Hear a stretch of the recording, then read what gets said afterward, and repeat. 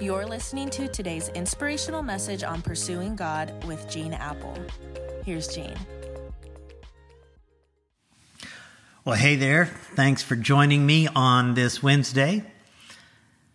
Do you remember what the first followers of Jesus did after his death and resurrection and ascension into heaven? Remember, they met in the upper room and they prayed and they pursued God. Here's the word, together.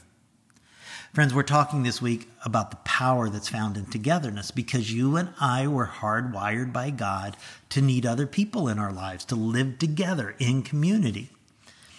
And so what I want to do for the next several days is just kind of compare and contrast this vision that God hardwired us for, that we are better together, with some of the images that I think capture how many of us have begun to think about church in our culture.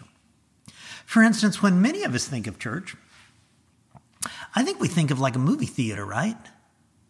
Many of you will hit a movie from time to time, maybe on the weekend, and the purpose of a movie is to be what?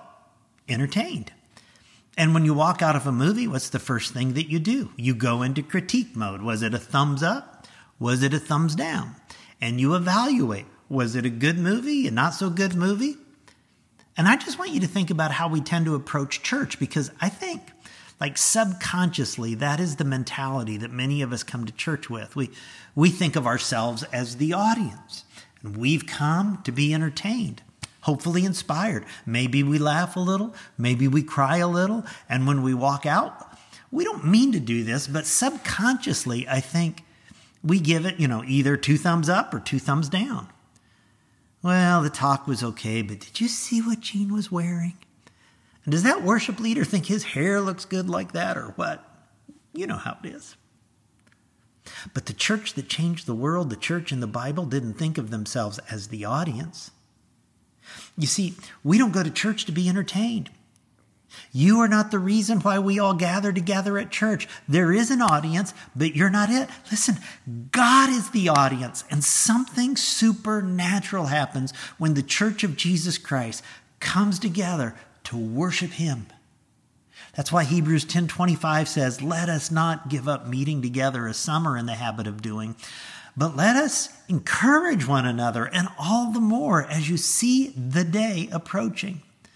And that's why I've just never understood how some people can say they can just be so casual about attending church, so haphazardly, a week here, back 3 weeks later. Friends, when we gather together at church, the Holy Spirit challenges and confronts and changes us on a regular basis.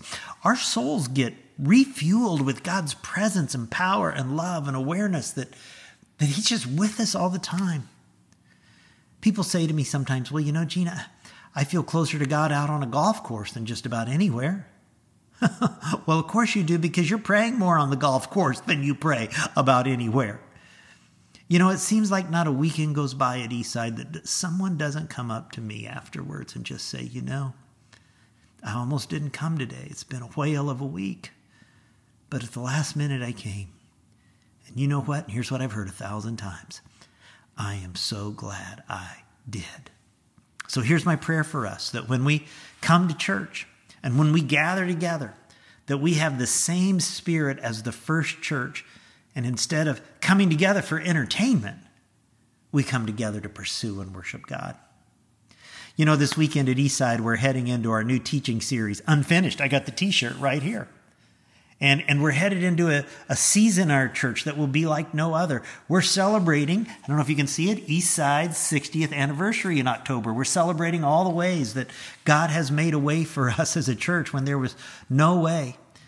And I believe with all my heart and soul that God is not yet finished with us as individuals. And he is not yet finished with us as a church.